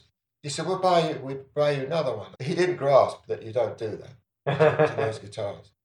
So they rented 6 really bad, not bad, but beginner guitars. Yeah. And they were so cheap, they came in a clear plastic bag. Wow. And I remember there wasn't much left of any of them when we finished. Yeah. Because I thought, okay, if you want me to be Pete Townsend, I'll do it. Uh-huh. Who's going to argue when the money was there? I knew that I'd get some stick from Pete, but I never did. No? But the thing was, I used to smash amps up anyway, out of rage rather than the genuine showbiz side of it. I used to knock, they'd crackle, they were finished. They would end up on the floor. It talks in the film about when you left during the Caravan of Stars, you left the Yardbirds. Have you ever regretted that, and where did you think No, it was the best thing I did at great cost. Because I hadn't realised that by leaving that band, I had to go east or west. Do I go home, east, or do I go back to the girl? Big mistake going back to the girl. Oh, yeah? Big mistake. It really opened up who she really was. You know what I mean? There was a sort of lukewarm reception. I got back to Los Angeles and I thought, okay, I'm now, what's the word? Cramping her style. When she knew I was coming to town, that was fine. But I thought, okay. And then my visa ran out, so I had to go home. Going home was probably the worst because I had nothing. Given my guitar to Jim, I had no money, and I was living back with Mum with no money. And I thought, wow. And yet I had no desire to ring up and say, do you think I could come back? I feel better now. I wouldn't have had the balls to do that. Even if they'd asked me, I probably wouldn't have. They went off to Australia, and I think by what I heard, they disappointed a lot of people that I wasn't in the band. Yeah. They didn't know about Jim, they just knew about me. Anyway, that was what it was. But when you get kicked so hard, you realise that there's a serious wake-up call, then you get up and do something. And that's what drove me to do it. Had I not had that and drifted a bit, it would have been a lot worse. But this big smack around the head, being back at home with nothing, I thought, okay, need to get cracking now. Need to get a new guitar and meet some new people. However I did that, I just became... Yeah. I could have easily just never played again. Yeah. And I thought, just got out of a panel shop. You've been to America. Why did they take this stupid step of going on a Dick Clark package tour? Yeah. I didn't really know how bad it was going to be until we were doing 600-700 miles in this bus for doing 15 minutes. Yeah, that's brutal. I just thought, we've got more in us than that. Yeah. Wouldn't it be better to put us in a package or on a concert or a festival where we can get discovered in the festival? But there weren't too many. In fact, we were breaking new ground in a big way. It was bubblegum everywhere you look. Yeah. We were just pre the underground. The underground stuff was just happening. And that's when I luckily came back with Rod. Yeah. I wanted to ask about that. Something that he said in the film that I thought was interesting is that you worked to arrange the songs on Truth to be like more interesting than the 12-bar blues. Do you remember what your vision was? How you... Yeah, I was interested in... I loved Motown and I loved the musicality. Of course, the sound. And the one thing that was coming constantly from the press was criticism about the production line sound. And I thought, okay, when you get an amazing sound, it's only an idiot that would change that. And I became on the defensive for the Motown acts. All right, it was a production line, but it was a great production line, great songs. There was nuances on every record. There was a different sound to maybe, or different mix from artist to artist, but that inimitable sound of the drums and James Jamerson and that, I just couldn't ignore it. And I was trying to apply a little piece of the James Jamerson funk, that lovely fatback sound that I had with the drums, to the group with Mickey Waller. And we had a little Motown feel going on. Yeah. But it was a more hard edge. It was as if you could put the Motown players and get them slightly, out of control. That's what I was after. A heavy blues influence, but with maybe a few more twists in the chord changes. Maybe. What was it about the band, though, that you ultimately decided that it couldn't go on for Woodstock? Like you mentioned, you said you couldn't compete against Sly Stone. Why was that? Why did you feel you guys weren't there? Well, because we hadn't played in front of large audiences. We'd done the Fillmore. Yeah. But that was gone in a heartbeat. Yeah. We ended up, I think, bookended the tour with Fillmore West which was just a joyous thing, except for the pot. Everybody was stoned, and never the smoke in the air just making you stoned. But somewhere along the line, I think the second tour that came along was when, in '69, when the offer to play Woodstock. I just thought, and there was a bad vibe in the band. There was a sort of Ronnie Wood and Rod, and that's it. And I wasn't anywhere in the picture. Mm. They would go off, and I'd be stuck. Wasn't camaraderie. There was no camaraderie. It fizzled for some reason. I never found out the true story, but we won't go into any of the possibilities. But I just thought, no. When they said there's going to be about 100,000 people, then it went to 200. Mm-hmm. I just blanked off, and I thought, I don't want to do this. If they're filming it, it's too nerve-wracking. Let's at least get to the point where we have a hit. I hadn't found my feet, really. I think that the band was great, and it was mercurial in terms of the set, because by the time we finished, people were going crazy. Yeah. As opposed to the beginning, when they were going, who's this funny looking guy with women's blouses on? When did you feel like you found your feet? Like at what point in your life? I'm still looking, mate. I don't I suppose with George Martin, have the stamp of approval from someone like him. Yeah. Went a long way. Earlier you mentioned Stevie Wonder. I'm always curious, what was it like working with him? I'd already been to Motown in 1970 with Cozy, which was the most ridiculous waste of time, but an education that I wouldn't want to have missed. Yeah. Sitting there for 10 days watching James Jameson and the players. So when Stevie agreed to do this, it was an idea that came up from Epic Records, I think. I said I really love Stevie, and the Music of My Mind album was completely a milestone. It was as revolutionary as any musical album could be. Yeah. With all synthesizers, the songs were great. I was mesmerized by them, and then the next thing I know, I'm doing the follow-up album. Thank you. I wouldn't have cared if nothing had happened, just to sit there and watch him work and get to know how it's done. It was like a little tiny piece of Motown, but a massive piece of Motown. Yeah. That he obviously learned his craft of the way they do it, a tiny little studio. And the same thing seemed to be happening in Electric Lady, where we did this. Wow. The time just ripped by. I think it was 3 or 4 days, and man, it's incredible. He could sit there and map out a song on a keyboard. It would be verse, chorus, perfect. Then go and put the drums or whatever, the bass part. I remember Max, who's a great player, he could never believe how someone could pull a song out of the middle of the air. Superstition. You have a memory of that version? The Stevie version? The way it was put together was so fast. From me playing drums first, then he took over and dubbed onto the clavinet track that he was playing to my drum. And then from that point, I just sat there, my jaw open, watching him do the bass line. And then the lyrics came out. Some of them were throwaway lyrics, and then he nailed the lyrics. Yeah. But by the end of the day, it was complete. Wow. Except for horns. I don't think the horns were on it. Moving on to kind of like blow by blow, what was it that did, you mentioned kind of John McLaughlin and Miles Davis in the documentary, but what did push you into wanting to concentrate mostly on instrumental music? Just knowing that John had done that with the Mahavishnu Orchestra was a clear lesson that there is life after a singer, Yeah.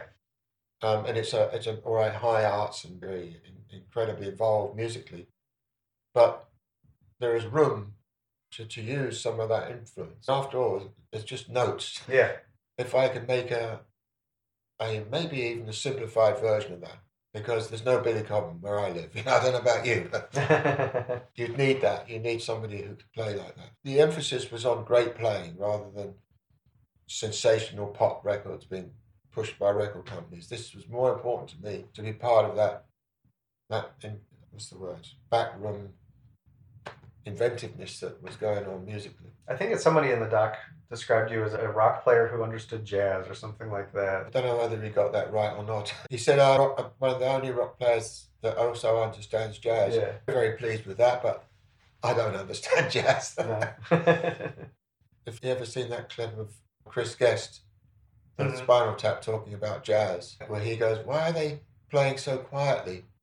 What are they afraid of? I just thought, this is so funny. Yeah. Of course, I understand I understand what I'm hearing. Yeah. Whether or not it has any validity, there's Miles, of course, and some of the great drummers, Elvin Jones, Buddy Rich. But the great thing about rock and roll is simplification. It's between the eyes. That's what Hound Dog was. That's what Rock Around the Clock was. And don't tell me that it doesn't make you jump up and down when you hear it. Something that was interesting in the doc is it talks about how, obviously you didn't do a whole lot of records in the 80s. I know you did a lot of sessions and stuff like that. You did a couple records. But you, in other interviews I've said where you felt like the 80s and the 90s were just not the best for you. And I was just wondering why that was and what was going on artistically. Because I was listening to everything that came across. I didn't go out buying records or had other things to do. But I noticed people like Michael Jackson. And I thought, well, that's not for me. It's fabulous, but it's not for me. Yeah. What is selling? And then there was the whole 80s rock and roll metal circus from, Quiet Riot, that kind of thing. Yeah. Big hair. Twisted Sister. Groupies, all with the same hair. I just, thank God I never went in there. So the doors were closing in the possibility of me playing a sizable concert because that's what was selling. So I just kept out of it. And it does you good to not be around. It does. You're refreshed. And as long as you, I've been lucky, I had a place where I could be away from everything for as long or as short a time as I needed. That's vitally important, to be able to be away in total quiet and doing something other way, completely disassociated with showbiz. But at the same time, you were playing on big records by Tina Turner and Mick Jagger. Well, who's going to say no when I got a call?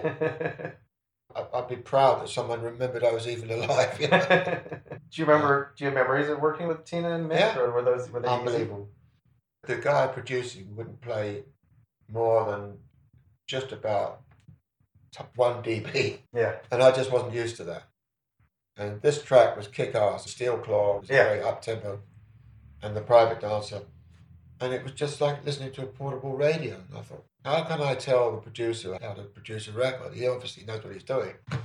So I had to do this solo like a sort of stadium style with a transistor radio volume. And Tina came in. She said, how's it going? And I went, okay.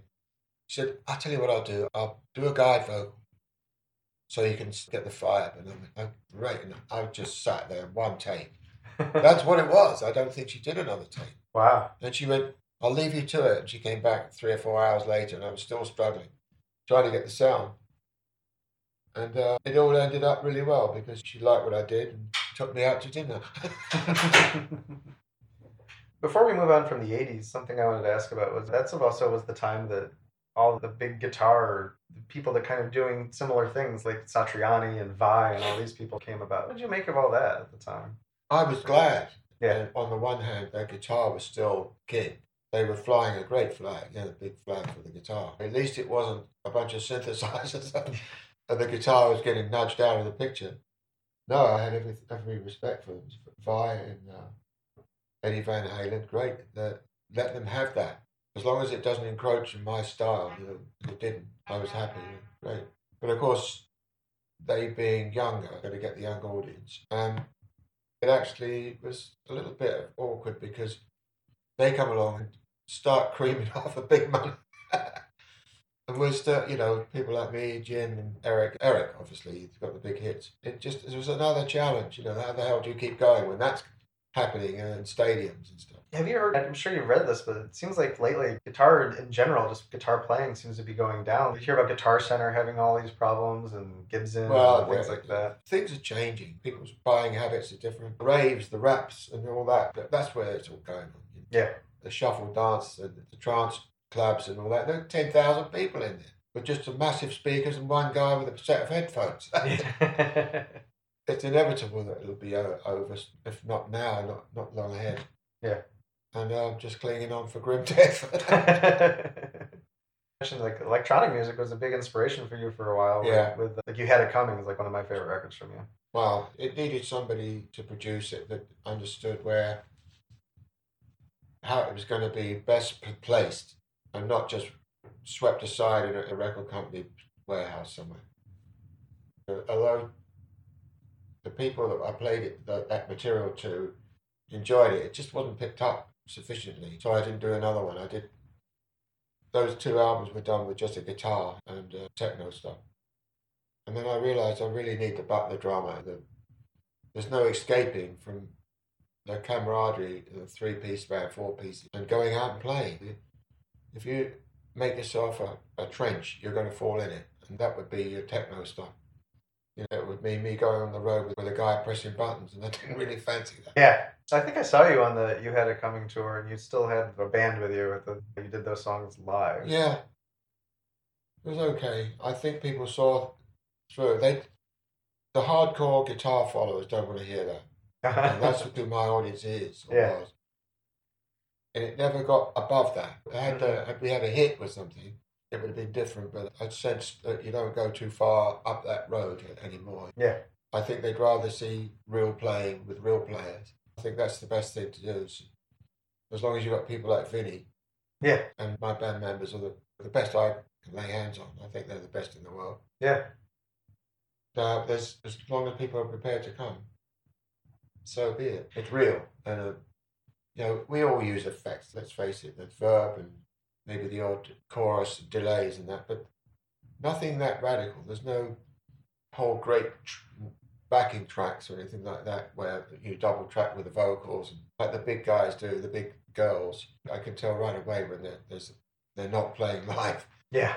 The massive giveaway is there's no plug going in the guitar. Just looking back on everything, what time, I guess, of your music, because you've gone through all these different styles, what are you happiest with, like, when you look back on all your albums? Oh, God, it's just impossible. Yeah. The moments you cherish are when you've got the audience where you want it, where they are happiest. And going back and hearing a raw, that's the moment. And just listening to a great groove and feeling it. Yeah.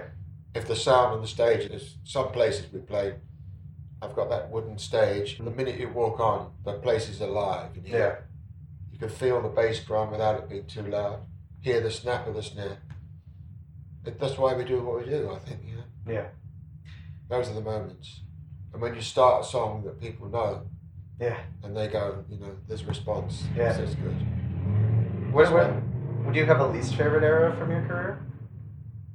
The 80s were okay with Simon Phillips. They were with Doug Wimbish when we played that Japanese thing. That was electrifying. There were about 150,000 Japanese people going nuts. But then we come back home and that was gone. It's hard to keep the continuity, the flow going. Because the thing is, unless you've got $1,000 million of backing, it's hard to keep a band together. They need paying on retainer.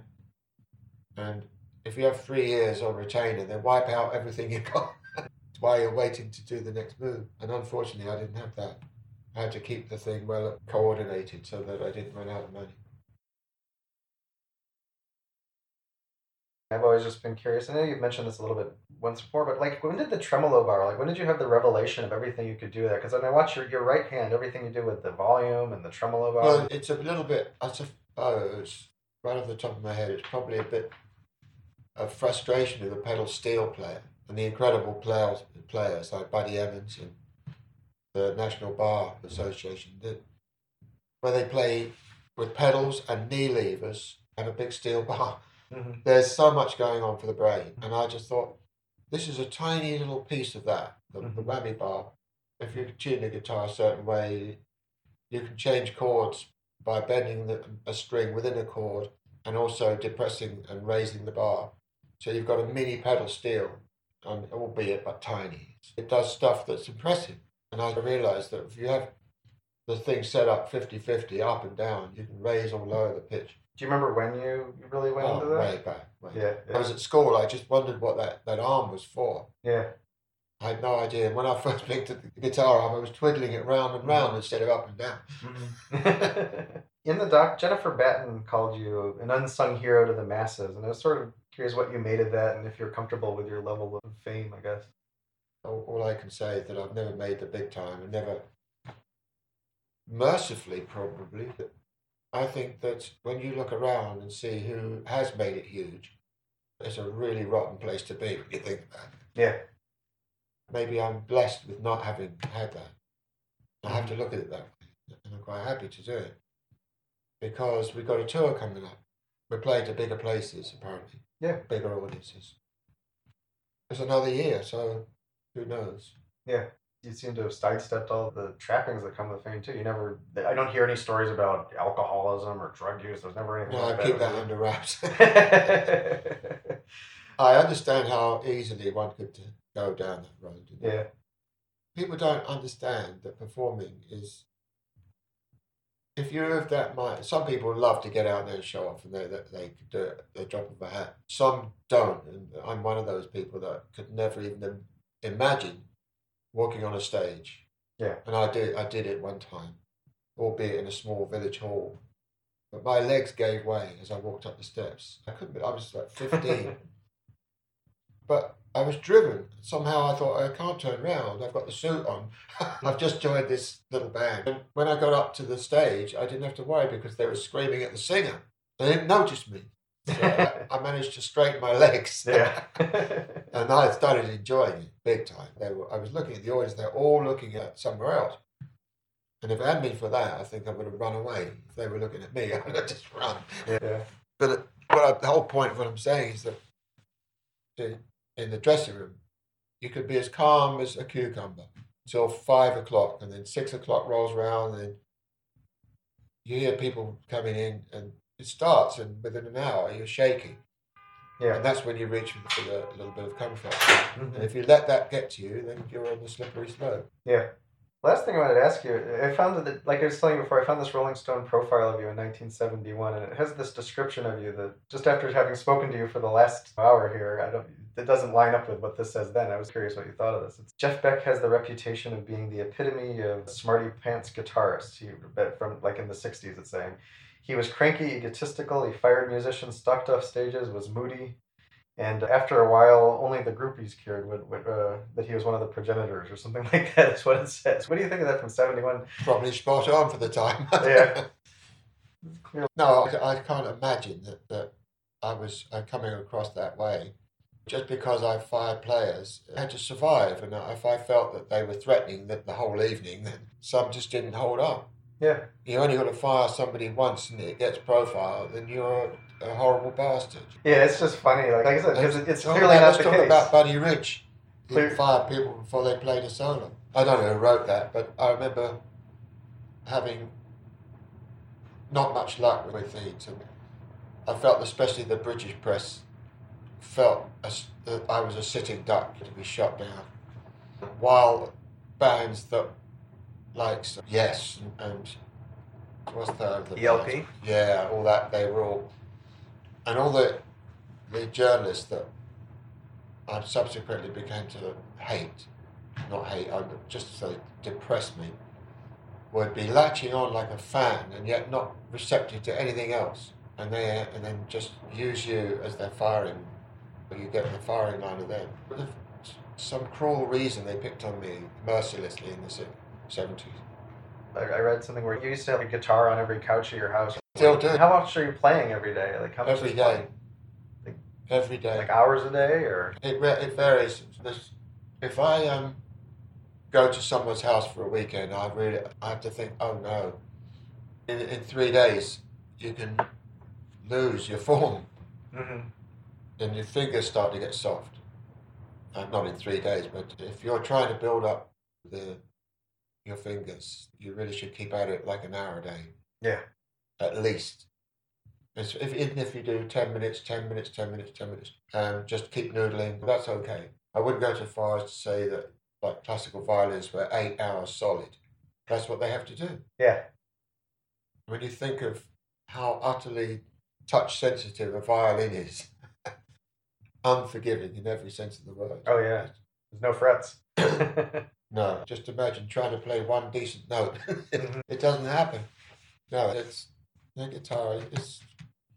Although frets are there to help you with the tone, right, with the pitch. It's still you can't expect to be any good if you don't practice. Yeah. For my style, anyway. And that is our show. Hopefully we did some justice to a legend. Subscribe to Rolling Stone Music Now wherever you get your podcasts. Please leave us 5 stars on Spotify and Apple Podcasts, and maybe a great review on Apple Podcasts, because that's always appreciated. But as always, thanks for listening, and we will see you next week.